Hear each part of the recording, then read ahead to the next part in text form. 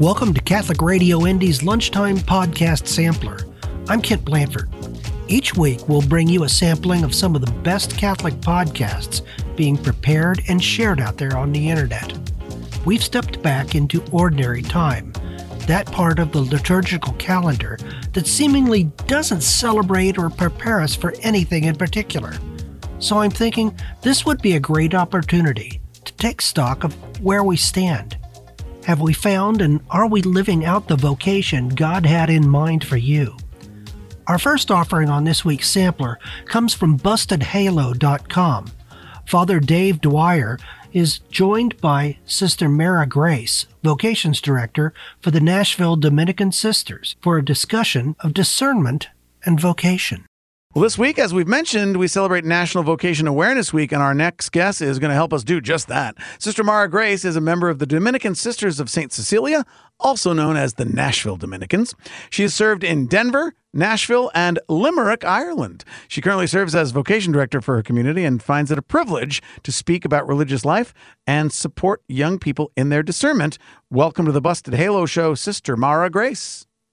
Thanks, Father. It's great to be with y'all. Oh, now, first of all, tell us a little bit about when we say like the Nashville Dominicans or Dominicans of St. Cecilia, people might be familiar with like the Dominican priests or brothers, but the sisters, I always find it hard to describe how that works. The one way might be to say that oftentimes with men's communities, it's a national or an international group that might be subdivided, geographically. But I think oftentimes the way women's communities work is that they are fairly independent and a little more local. Is that fair to say? That's correct. Yes. Usually for women's communities, they're congregations. And so each congregation is kind of autonomous or has their own governance, different from like the Dominican friars, say, who are all under the Master General. We'd have different congregations of Dominican sisters. The Master General sounds fun. The Master General. I know. He's like the head of the Dominicans, the Master General. What are you doing? Oh, I'm having lunch with the Master General. Whoa. Yes, sir. What is he?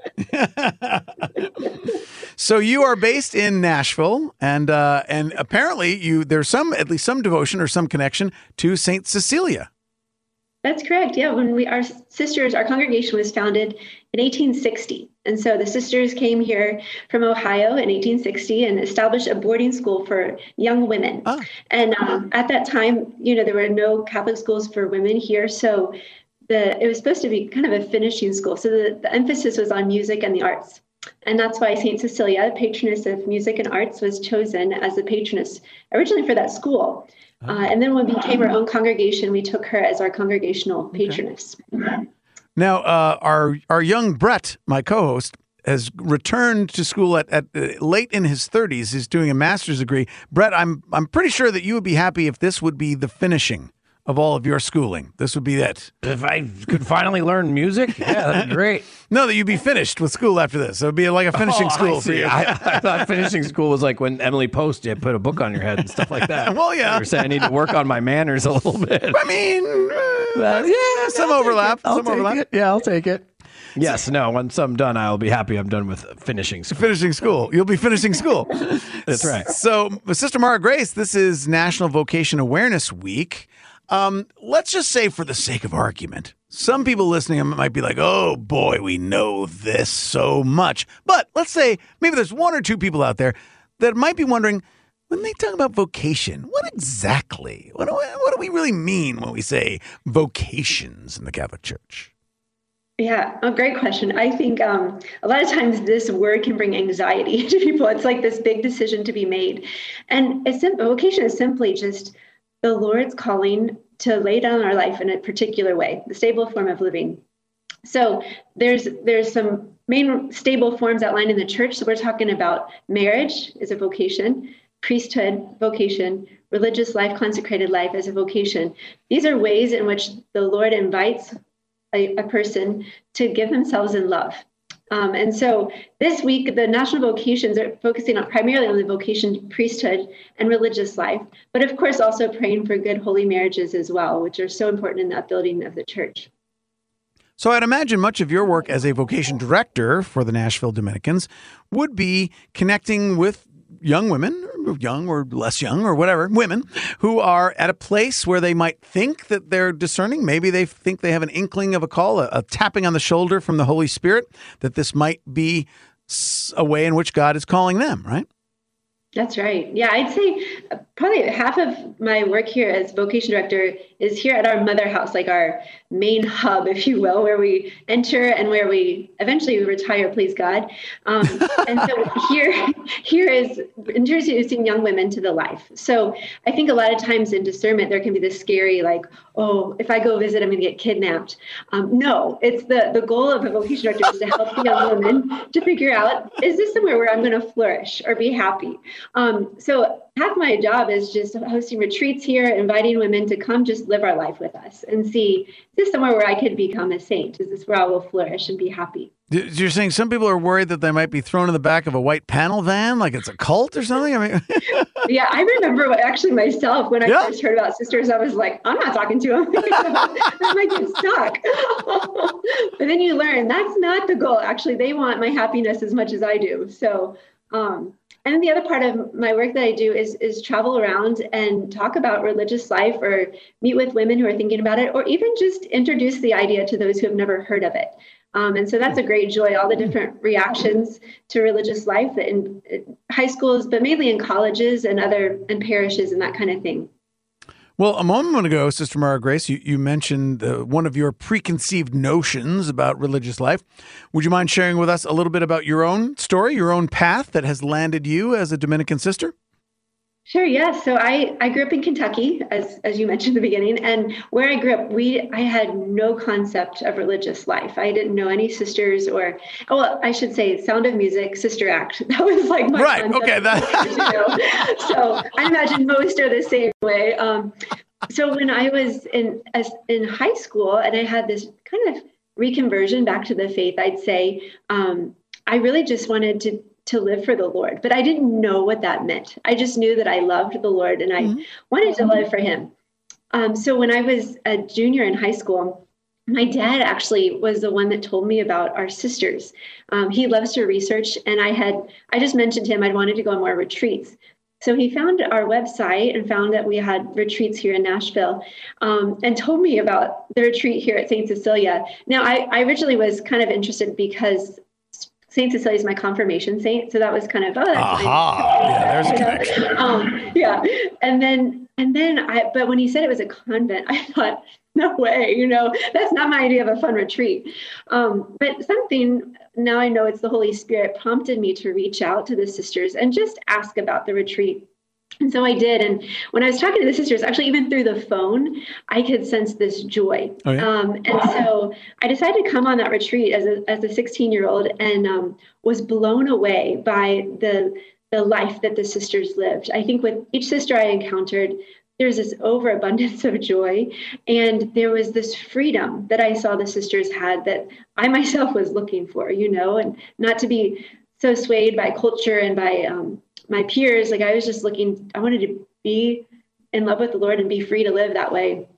So at the end of that retreat, I would love to say I knew right away, but actually I really felt called to marriage. I felt like I had this in my life, like I was going to have 8 children, this little perfect home. And so I remember telling my parents, well, I don't have a vocation to religious life, but if I ever did, I'd be a Nashville Dominican. That was clear to me, like where I would want to be, but not clear that would make me happy. But for the next several years, I just kept being drawn to go back and visit. I think I may have the frequent flyer reward for the sisters of like coming the most.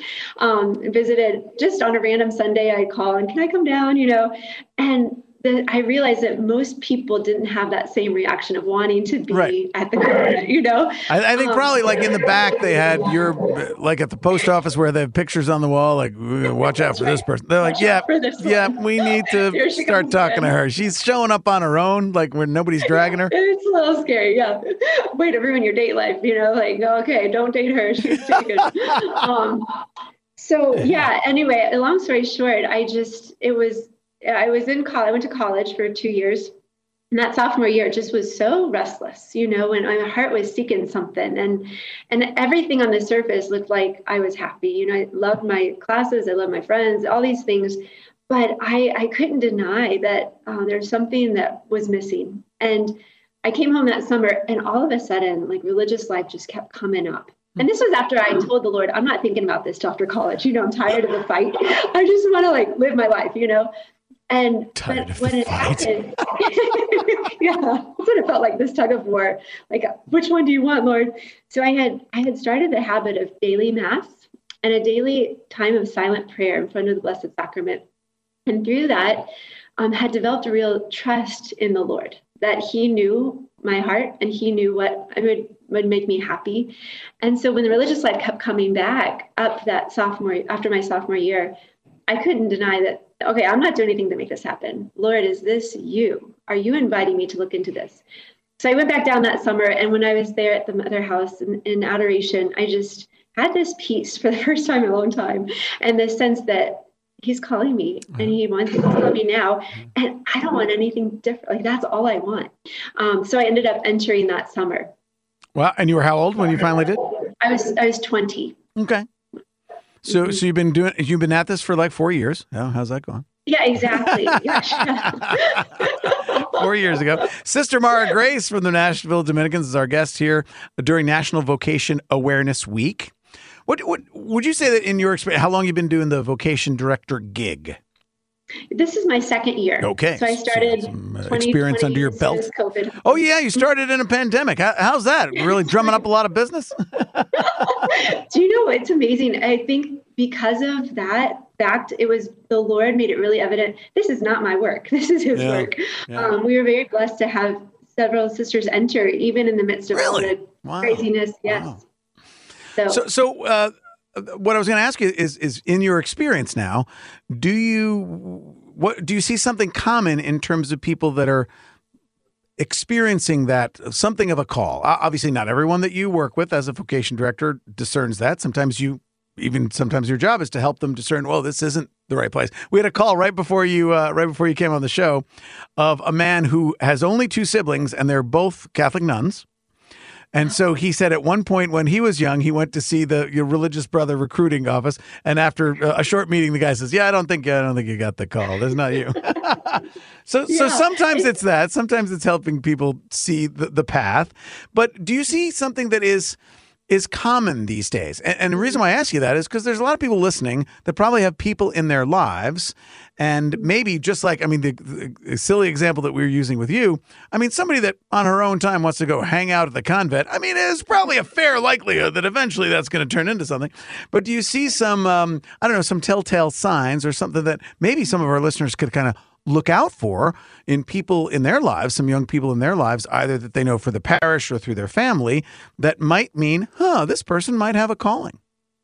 Sure. Yeah. I think number one is a great love for the Lord. He is the one that calls. And, that's true. Although I will say a little disclaimer that sometimes girls come and say, so-and-so told me I had a vocation, and so it can be that some people think everybody who prays must be called. And that's not true. We need very prayerful married couples as well. Right. That's right. I think definitely that would need to be, that would definitely be a constant among all those who are discerning that there's a great love for the Lord and a generosity. And then I'd say too, if the Lord's calling, he's consistent. So it's something that keeps coming back, that the Lord brings up in different ways. So I think that's a good test, like the test of time. And then honestly, I think a lot of times, even if somebody just has a little curiosity or like this thought came up, that's why a vocation director is there to help sift through. Could this be from the Lord, or is, in what way is the Lord working? So I think just a desire to do the Lord's will is pretty consistent. Now, what I've also noticed, because I helped out in vocations several years back when Sister Peter Marie was our vocation director, and I have noticed there is a growing trend of openness to religious vocations, which wasn't technically there when I was discerning even. So I think that has a great positive because it's less scary to look into it when you realize, okay, I'm not the only one thinking about this. And then just that willingness to to see, to seek out and maybe visit a community, the Lord will help steer. Is this for you or not? So I think for young people, not to be afraid to what might look like make a mistake. I think some people are afraid to look into it until they know for sure this is where the Lord is calling. But you can't know until you at least see and experience the life. I think, and we do that. We do that in many other aspects of modern life. I mean, people will, I know a lot of parents that are my age that have kids that are like looking at colleges now, and they hop in the car and they drive around. They walk around campus and they meet people and they go, "Oh, how do you like it here? Oh, look, I like the ivy on the side of the building. That's kind of cool." Or they got a nice big football stadium. And so we do that in a lot of other ways. But I do see that what you're talking about, Sister Mara Grace, because this is a less familiar and common life choice, that sometimes people don't necessarily want to be out there to the world unless they're sure, because they don't want to say, "Hey, I might be becoming a sister," and then 3 weeks later, I'm not doing that. Yeah, that's true. Yeah, and I think that's scary. I don't talk as many young men, but I see with young women, there's this fear of, if I go in this direction, I could get it wrong, right. And that's not how the Lord works. Even the process of looking into religious life, even if that's not for someone, the Lord will use that as part of the process. Right. In my own family, I have, there are three of my siblings and myself all entered religious life. Oh my gosh. I know. 2 of them left and discerned out. And I think they would both say they would not take that back. That was a very formative time in their life. And it has, one's married with children now, and it's made him a better husband and father. Sure. So it's all part of that process of becoming a saint. And I think that's the important thing to remember, that the goal actually is not vocation. I think we're not going to be judged. Did you find your vocation or not? I think the goal is love. And that's what the goal of life is. So if in discernment, there's fear and anxiety and all this, like, I got to figure this out, that's usually not from the Lord. And that's when we've tried to grasp instead of receive.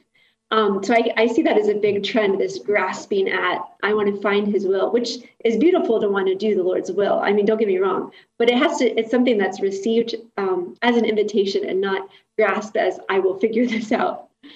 Well, and the point that you make is, it may seem a little more trite, but it's often when I'm working with people at a parish level, or some of the videos that we have on bustedhalo.com, we actually have to say the same thing about literally receiving the Eucharist.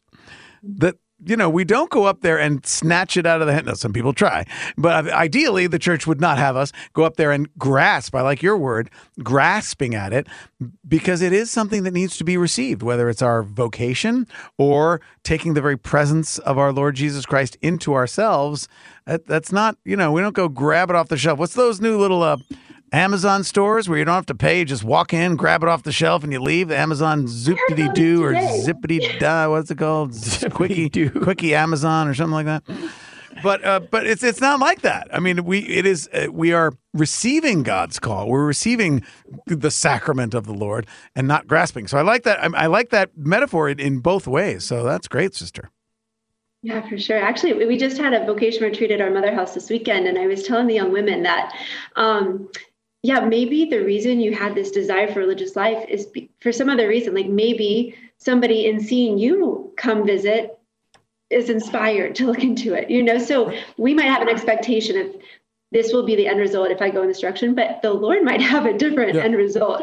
So just to be open to his movements and why he inspires different things in our lives. Now, Sister Mara Grace, this is probably the first time our producer, Christina, she's been working with our show about 4 or 5 years. This is probably the first time we've had somebody from a women's community on where I now can't say, nudge, nudge, come on, Christina, do it, because she just got engaged like a couple of weeks ago. That's true. Yeah. Thank you. It's really funny. I was in Nashville maybe like 3 years ago, and I was just visiting a friend.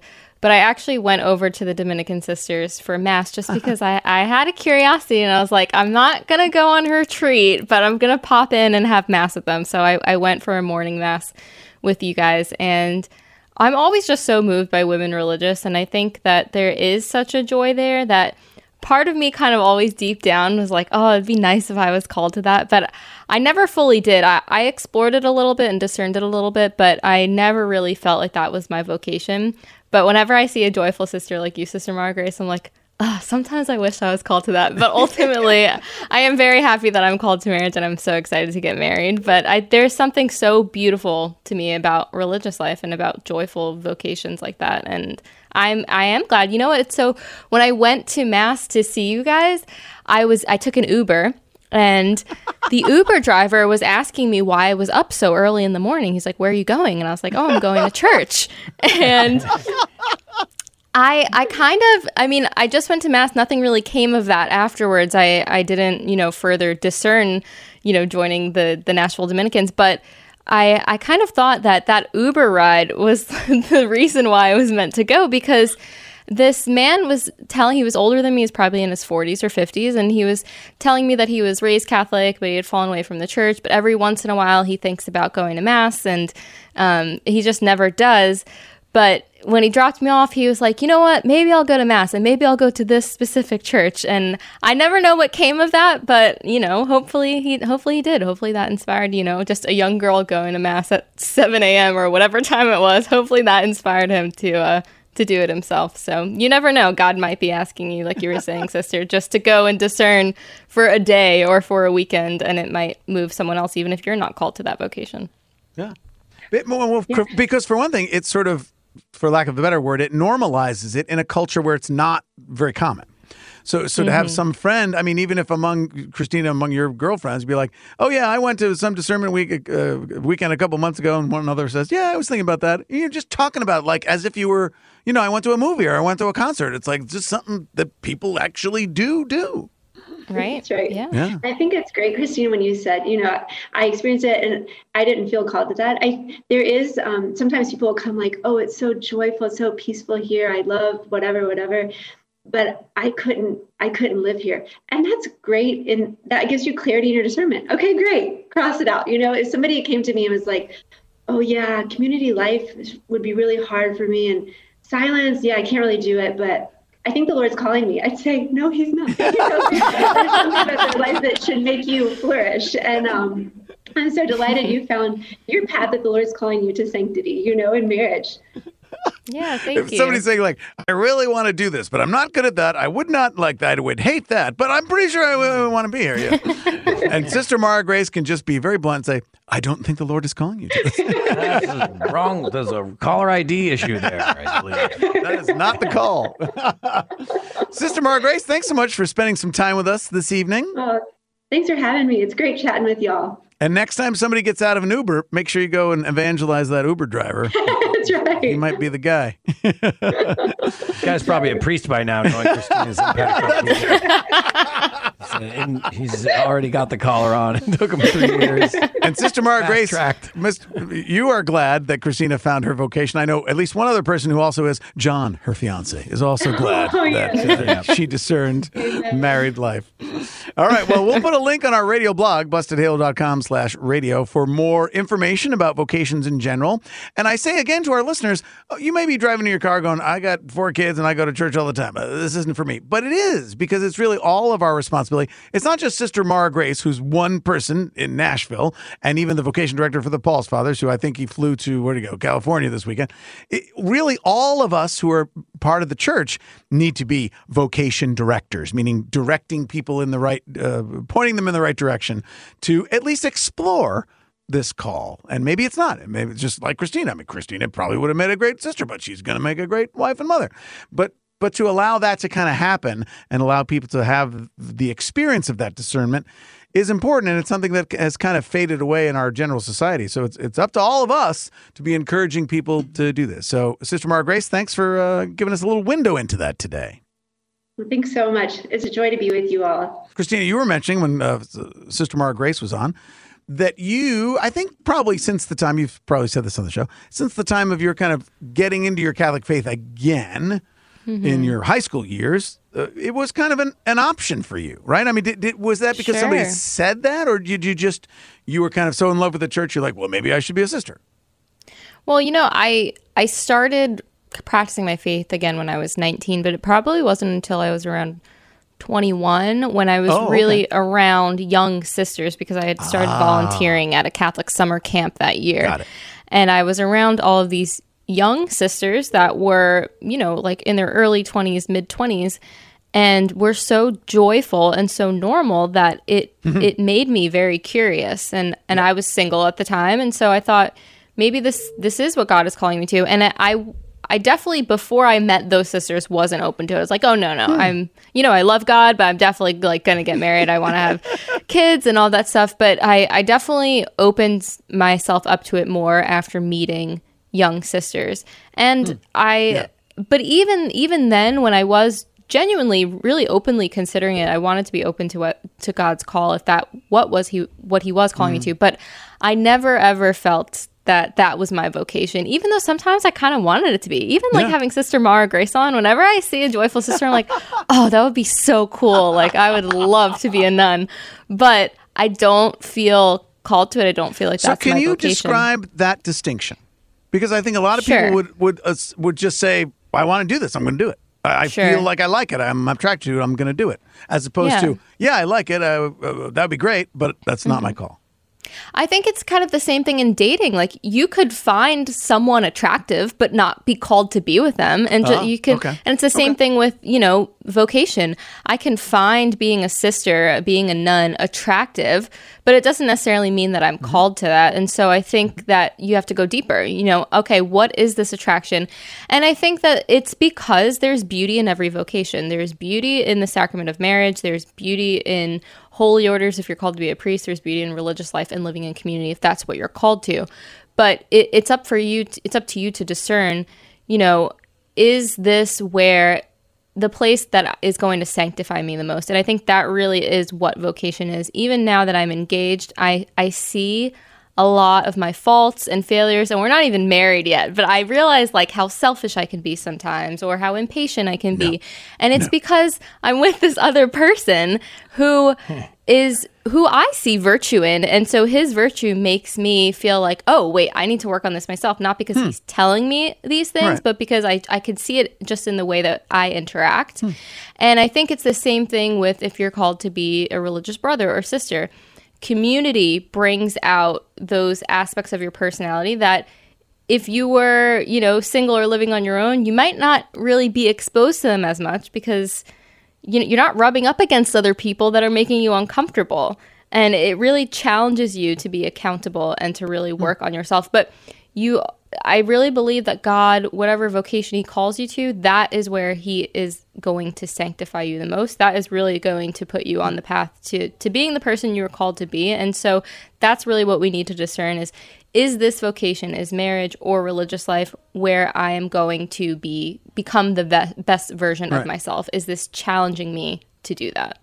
And an awareness, and I would say this is not popular in our world and our culture today, that there can be two goods.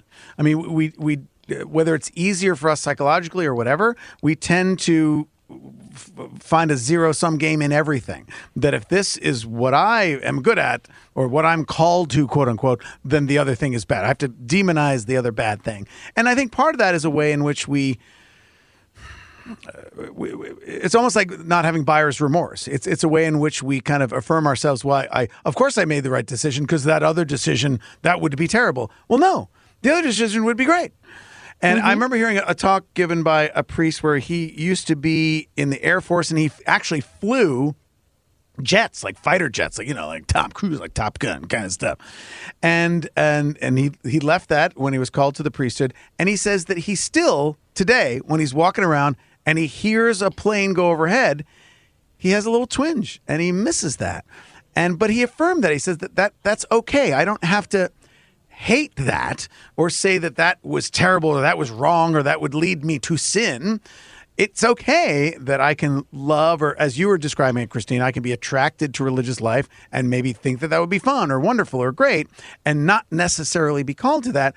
And I think there's so much in our society today that doesn't allow that, doesn't allow for two things to be that are different to be good. Right. Yeah. We see so much polarization and all the polemic in our rhetoric and in our TV news and our politics and everything else, that it's such a foreign concept for people that this can be good and this can be good. And so therefore, what do we do with that? Well, then, as you said, Christine, it's more of the really paying attention and listening to what would God have me do?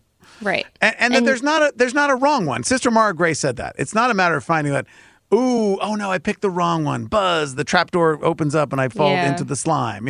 It's not a right or wrong. Mm-hmm. And I think that vocational discernment it's not something you can do if you're really not carving out time to do it. It doesn't mean you need to go visit convents every day or monasteries, but it means you need to pray. You cannot figure out what God is asking you to do if you don't ask and you don't at least set aside 2 minutes, at least start with 2 minutes a day just to listen. Yeah.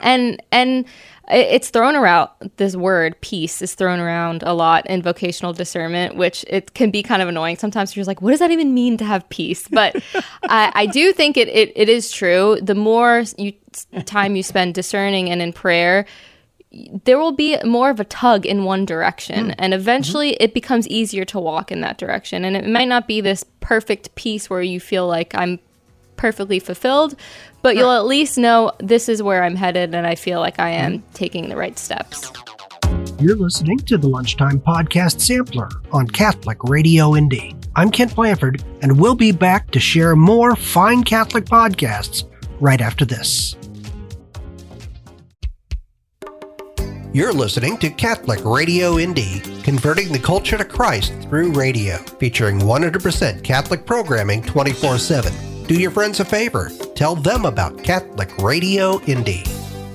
Hi, I'm Patty Cochran. Are you a non-Catholic who listens to Catholic radio? Would you like to find out more about how to join the Catholic Church? There's a program called RCIA that can introduce you to the Catholic faith, and it's available at your local parish. You don't have to make a commitment to participate in the program. Just try it out. I did, and it was one of the best steps I've ever made. Contact your local parish office for more information and start your journey home.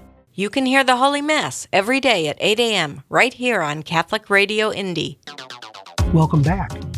I mentioned at the beginning of today's program that ordinary time is a great opportunity to take stock of our spiritual life.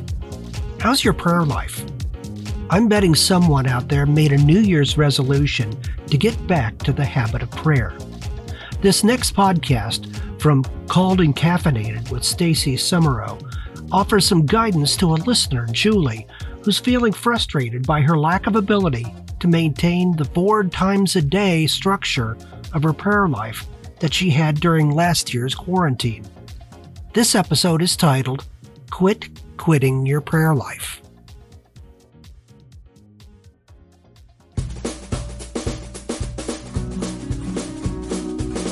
Hi, I'm Stacey. I love chatting about how to find our callings, preferably cozied up with steaming beverages in a coffee shop. You can connect with me on social media at Stacey Summerow and subscribe to stacysummerow.com for a free discernment packet called How to Make the Right Choice. God's adventure awaits, my friend, and I am thrilled you're on the journey with me.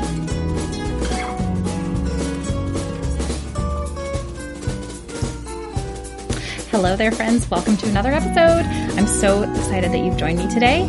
I am going to be doing another Q&A episode today, and we have a letter from Jackie. So she wrote to me, Hi, Stacey. Over quarantine, I had a lot of time to spend with the Lord, which was wonderful. I'm so happy life is a bit more back to normal now, but the new busy schedule has taken a toll on my prayer life. I used to be very diligent. I don't know why I had trouble reading that word, but now I'm lacking the time, and sometimes I'm tired and feeling so lazy I just skip it. I used to have 4 scheduled prayer times a day. I know I need to reevaluate my prayer times and maybe my work schedule. How would you recommend fitting in prayer during a busy day, and how can I ease the frustration I have about the lack of time I spend with the Lord? Thanks for all you do in your videos and podcasts. You've provided me with lots of insight I'm so grateful for. Thanks, Jackie. Jackie, I'm totally with you. I totally hear you. And I'm going to answer the second part of your question first about dealing with the frustration and avoiding discouragement. I think this is such a great question that we can all relate to. And then I'm going to move into giving you practical ideas that I thought of on how to fit prayer into a busy life. So as always, I'm not your spiritual director. These questions I am so happy to answer as though we were just sitting down for coffee together. So take everything with a grain of salt, of course, and I'm just excited to encourage you on your journey. Just before we dive in, I'm so excited because I have the absolute perfect episode sponsor for you. I want to let you know how all of my listeners can get a free premium 3-month trial to the Hallow app. You may have heard of Hallow before. A lot of people have been recommending it lately. But if something led you to click on this episode to find more time and more ways to pray, I can guarantee that there is something in that app for you if you haven't tried it yet. So you're definitely going to want to check it out with my code, which is hallow.com/Stacey Summerall, and that is going to be in the show notes. Hallow, in case you haven't heard of it, is the #1 Catholic prayer app with over 1 million downloads. So if you struggle to concentrate, Hallow can teach you how to effectively meditatively pray. So I love it. I use it, and I just appreciate how doable Hallow makes it to connect with God, even on the busiest days. So again, truly the best sponsor possible for this episode. You can personalize the length and the type of your sessions. You can have different people, different voices read to you. You can use it in conjunction with your friends and your family to pray together. You can set different music for background, and you can set personal prayer goals. So once again, for that premium 3-month trial, go ahead to hallow.com/Stacey Summerall. And now let us get on to the episode. So a lot of us are transitioning back to our so-called normal lives after a year and a half of being locked down. And any time that we go through a life transition, like going to college, getting married, becoming a parent, changing jobs, our prayer lives and our schedules have to adapt. So in these times, it's very understandable you might hit a wall. So I want to recommend to you a book called Overcoming Spiritual Discouragement, which is by Father Timothy Gallagher. And he wrote, "The great obstacle in the spiritual life is discouragement. For those who love the Lord and try to follow him with all their failings, this is the great danger." And I just want to emphasize that falling out of your prayer routine is not the great danger. It is in a sense, I mean, if you stay that way for a long time, but he says the great danger is discouragement, which is the effect anytime we feel that we've failed. So I've definitely noticed that in my own life. And it's not the fact that I don't have time to pray. It's more like I just fall off the horse and I can't seem to get back on. And a lot of times that's because I don't have the ability to pray the way that I want to pray. So it's kind of like, well, if I can't pray the way I want to pray, if I can't have a full hour to do a holy hour, then I'm just not going to do anything. And I kind of wait around for those ideal conditions. And when those don't come, then it's like, oh, well, I just didn't have time. So that leaves the door open for the devil to come in and just lead us to this perfectionism, like I said, where if you don't have time to do everything, you don't do anything. And then also to sort of take advantage of that vulnerability and tempt us to give in to discouragement. So the first thing to do, I'm going to go through a couple steps here, is to just surrender your expectations of what your prayer life should look like. Surrender comes up so often in my ministry, and if you haven't yet, you can subscribe on my website, staceysummerall.com. I'll put a link in the show notes. You can get my very favorite prayer of surrender when you subscribe for free. It'll come right to your inbox. It's on page 2 or 3 of a packet called How to Make the Right Choice. I talk about it all the time. But surrender, I just find, is so important time and time again, because we're going to hit these walls. We're going to go through these life transitions. And when those happen, we always have to go back to surrender. So Jackie, you've been experiencing the benefits of this beautiful, disciplined season of prayer, and then you may begin to expect a certain amount of gratification. I went through this myself when I transitioned from a place where I had a very easy work schedule into a place where I had to drive 20 minutes to Mass. I started a full-time job where I had to travel a lot, and suddenly my schedule became very, very difficult, and it has continued being very busy ever since. And my spiritual counselor at the time told me that in that initial period where I kind of had an easy work schedule and I lived in this place where there was a chapel in the building and it was just amazing. I could make it to Mass easily. She told me that I was being given the milk of comfort. That's sort of like my spiritual babyhood, where God was nourishing me very easily. He was wooing my heart. He was winning me over. But then when I transitioned and I was being called to something different, I was being fed, as she said, the meat of a Christian life, the meat and potatoes. It takes some chewing, it takes some effort to get those things down. So I was being strengthened through being tested. And it's not fun, but do trust that God is using it. And when you surrender, it opens the door to allowing God to kind of come in and revamp it the way that He wants you to, if that makes sense. So my second piece of advice after surrender is expecting something new. One of my favorite verses is Isaiah 43:19. See, I am doing a new thing. Now it springs up. Do you not perceive it? I'm making a way in the wilderness and streams in the wasteland. And this is kind of fun because it opens the door to creativity. You need to be flexible and docile in this new phase. And it usually helps a lot when I remember that transitions take much longer than I think they're going to. And it's okay that you don't have everything figured out now. So docility is going to take us out of what we expect that we had in the past, and it's going to put us back in the present moment, which is really where the Holy Spirit can work. Blessed Mother is, of course, the ultimate example. So when the angel Gabriel came and he presented her with this life-changing decision, Mary immediately just surrendered. She pivoted. She moved into her new phase, and she said, I am the handmaid of the Lord. So because you, Jackie, don't have as much time freedom, you're in need of surrendering that and kind of finding new ways to pray and a new prayer schedule. So for me, one thing that I like to do, one creative way I like to pray as a mom is I go up and down my stairs quite a lot, and we have the crucifix. And if I'm carrying up laundry or something for the kids, I'll stop and I'll just kiss the crucifix. And it's a very quick moment of being able to unite myself to the Lord. It's not holy hour. It's certainly not that really deep connection that we all need with the Lord, but it's a legitimate way to connect with Him in prayer. So you can do small things, and as long as you're connecting with God, He can show you new, beautiful, creative ways that you can pray. Tip number 3 is to respect your humanity. I love this one so much, and I'm just going to read a passage that explains this perfectly. This is from that book, Overcoming Spiritual Discouragement. Wow, I can't talk today. By Father Timothy Gallagher. And he wrote, yes, strive to do well all that you do, your prayer, your work, your relationships, your service to others, your life in the church. But do it with respect for your humanity. If you find yourself striving to get that last good task done in the face of utter exhaustion, if you find yourself taking on one more responsibility when you know you're already too stressed, if you consider undertaking a spiritual practice when you know it will be possible only if nothing unforeseen interferes, and you know that unforeseen things will occur, know that God is not asking this of you right now. Yes, strive to do well all that you do. God is asking this of you, but God also wants to respect the humanity that He has given you, the humanity that He Himself took on and that He loves. And I don't think I need to explain that one anymore. Number 4, while being gentle with yourself and respecting your humanity, do discipline yourself to opt out of any unnecessary activity so that you can opt into a healthy prayer life. So classic example, scrolling on your phone. We all know it's addictive. Maybe you need to put up boundaries so that you aren't scheduled every single hour of the day. I know for myself, I used to schedule myself within an inch of my life because I was really afraid of having downtime.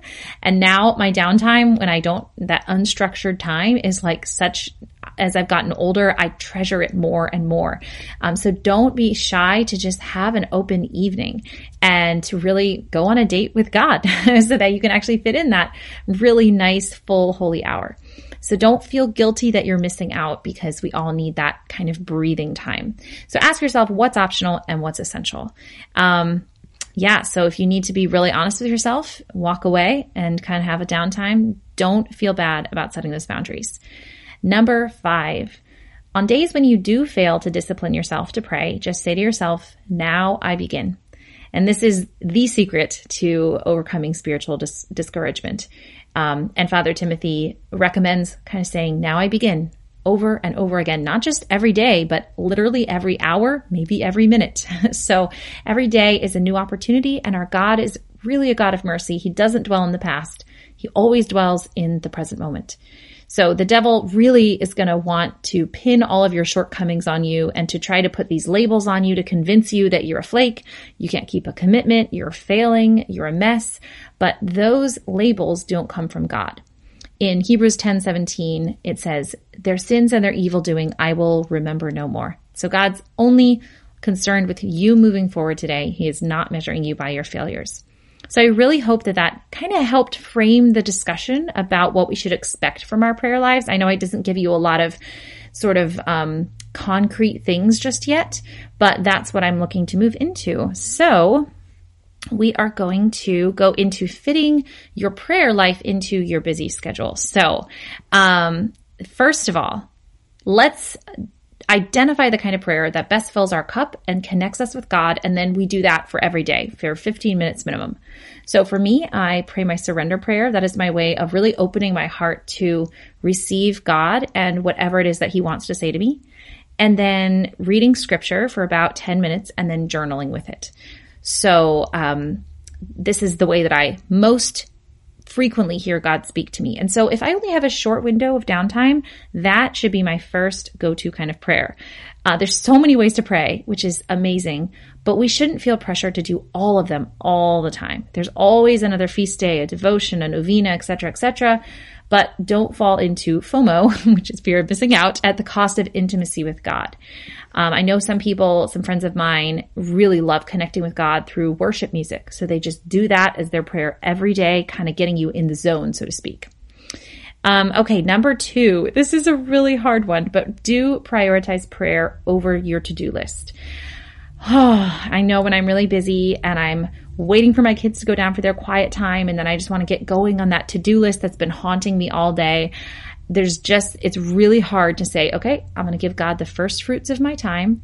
I'm going to give him the first 15 minutes of that hour so that I can make sure that I connect with him. And it's really hard because technically you don't accomplish anything when you're praying and your to-do list is 5 miles long. But it's magical how the tasks get done. If I give God that first fruits of my time, everything that needs to happen will just happen so much quicker, so much smoother than I could have done it if I didn't pray. So God will take care of you. So St. Francis de Sales has this great quote, which is, every one of us needs a half hour of prayer every day, except when we're busy. Then we need an hour. And even if you can't do a literal hour, I think that we can understand that the spirit of what he's saying is perfect. Number 3, work prayer into your day. You could pray a rosary in the car on your commute, or in our family, like I mentioned before, we kiss the crucifix that's hanging in our hallway. We play worship music while we do the dishes. So like I mentioned before, prioritize that kind of prayer that best fills your cup. So that's your one go-to thing. But you can fit it in other creative ways throughout the day. Often as I'm walking from room to room, from one toddler crisis to another, I'll kind of just say, Jesus, I trust in you. And that gets me on track, keeps me on track for my next task. Number 4 is a really cool one called habit stacking. Now, this is a new concept to me, so I haven't really tried it myself yet, but I heard about it and I wanted to make sure to include it because I think there's incredible power. So there is a book called Atomic Habits where you can read all about it, start to finish. But the basic gist of it is that you create your own ritual by adding a current habit or adding a new habit on top of your current habit. For example, maybe you brew your morning coffee every morning. Well, your new habit that you stack on top of that could be after you brew your coffee, you don't have your first sip until you're sitting upright on your couch with your Bible open, ready to read. Or maybe as you drive home from work, that's a habit you do every day. You can stack another habit on top of there where you add a stop at the Adoration Chapel on your way home from work. Or another idea would be to pack your spiritual reading book into your lunchbox so that you make sure you get in your spiritual reading while you eat lunch. So many possibilities for this one. I just think it's a really great idea. Number 5, hone in on your best time or times for prayer. I know, Jackie, you said you had 4 structured times for prayer. That is amazing. If you're out and you're on the go, just make sure you at least have one good time to pray. Maybe that's the morning. If you're in the 5 a.m. club, my hat is off to you. I really respect you. For me, usually taking a break in the middle of the day is the best time when I can most reliably get some quiet time. And then for someone like my husband, he does great praying before bed. So depending on your schedule, this is going to be whatever is best for you. And one thing to note in this point as well is that if you're like me, I drop off to sleep the second my head hits the pillow. I'm so tired. So whenever I leave my praying until the end of the day, it just never goes well. So know thyself and plan accordingly. Number 6, set up your space for success. Put your Bible and your journal right next to your bed, maybe. I'm actually looking at mine right now, right next to me on my bed. Keep a rosary in the car, perhaps, so that you can just grab it as you go.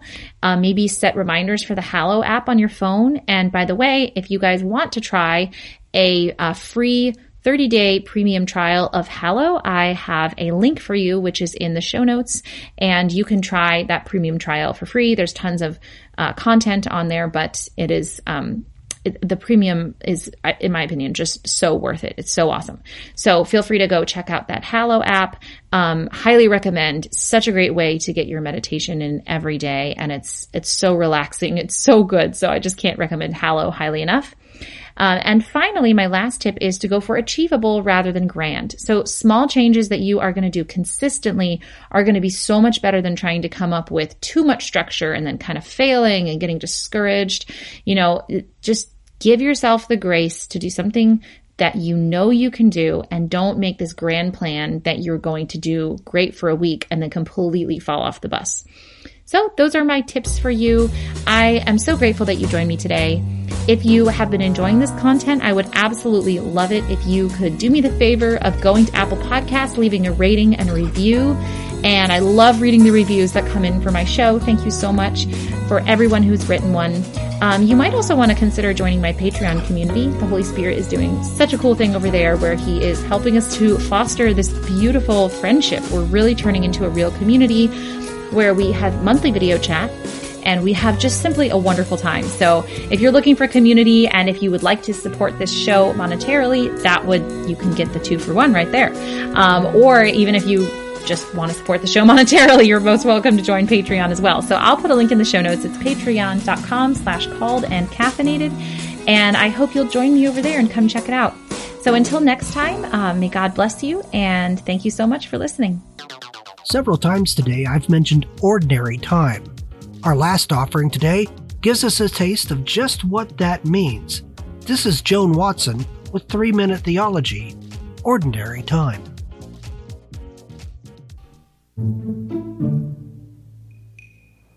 We are back in the season of ordinary time. We now have Father wearing green vestments again. So what is ordinary time? Is it what it sounds like, that we don't have any feasts to celebrate and so we're just back to humdrum, typical ordinary time? Well, the word ordinary actually comes from the same word that we get the word ordinal, and it means numbered or ordered. It means that the prayers for Mass come from the 5th week of ordinary time, or the 6th week, or the 7th week. So what can we learn from ordinary time? Is it just a time to sit back and kind of be bored? After the celebrations of Christmas, the preparations of Advent, the celebrations of Easter, the penance of Lent, maybe it is tempting to see ordinary time as just kind of a time to take a break. Or am I supposed to take a break? Maybe not really care about my faith. That's the exact opposite of ordinary time. Ordinary time is the time when saints are made. Let me explain. When we look at the parable of the talents, we see in the gospel that Christ tells this parable about 3 men who each receive a different amount of money from the master. And they are each given a chance to do something with that money. The third guy does nothing. He buries it. He doesn't do anything with what he's been given, and he's punished accordingly. That's what ordinary time's all about. We've been given this life, and sometimes it seems rather humdrum. Sometimes it seems rather exciting. But at the end of this life, we have to account for what we did during those days. What did we do with the gifts of God, even when life was ordinary, even when life was monotonous? You know, at the end of your life, you're going to be asked, what did you do with the time you were given? Maybe you spent most of your days folding laundry or making dinner. What did you do with that time?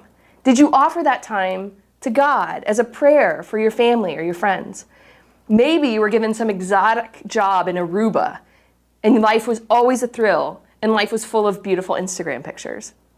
What did you do with that time? Did you offer that time to God? Whether life is exciting or life is monotonous, this is the life you were given, and this is the life that you'll account for, that you'll have to account for God at the end. What did I do with my life? Saints are not made in just the exciting times. Saints are made in the ordinary time. And so when we look at this season of ordinary time, it can be tempting to take a break, to forget the penance of Lent, and even forget the celebrations of Easter. But this is the time where we get serious and we say, I'm going to make my life a great one. I'm going to live a life of holiness, even when life looks ordinary. And that's a little theology in 3 minutes.